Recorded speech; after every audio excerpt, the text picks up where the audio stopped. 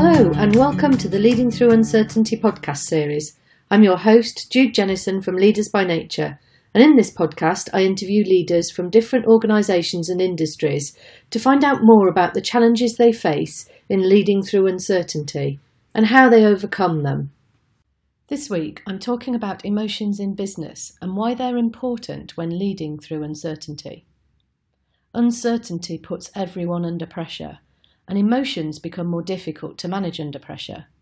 And that's the crux of the challenge that we have in business today. We are under pressure, we are leading through uncertainty, and so we need to recognise that our emotions exist because they're a fundamental part of what it is to be human and a fundamental part of our leadership. Uncertainty magnifies emotions. Now, emotions have had a bit of a bad press because emotions have often been made wrong in business, and yet we are emotional beings. We tend to suppress our emotions. We learn quite early on as children that it's not okay to have a tantrum in the middle of a supermarket, and so we learn to suppress them and manage them. And the problem with that is that we have shut down so much from our emotions that many of my clients, when they work with me, no longer know what they feel. When I ask them how they feel about situations, they actually don't know because they've become so skilled at self-managing and actually suppressing. What we need to be able to do is raise our self-awareness so that we can be aware of what we're feeling in any given moment and start to use those emotions more skillfully as a source of information. Our emotions give us so much information about how we're feeling and can guide us to make better decisions in different moments. One of the things I often do at the beginning of a day with clients is when they come out to work with me and my horses, they stand and observe the horses out in the paddock. And the horses will respond based on how the clients are feeling.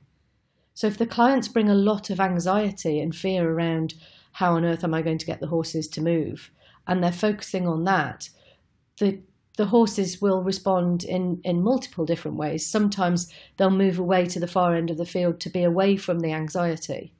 Sometimes they'll be charging around the paddock, bucking and rearing as a way of releasing the anxiety.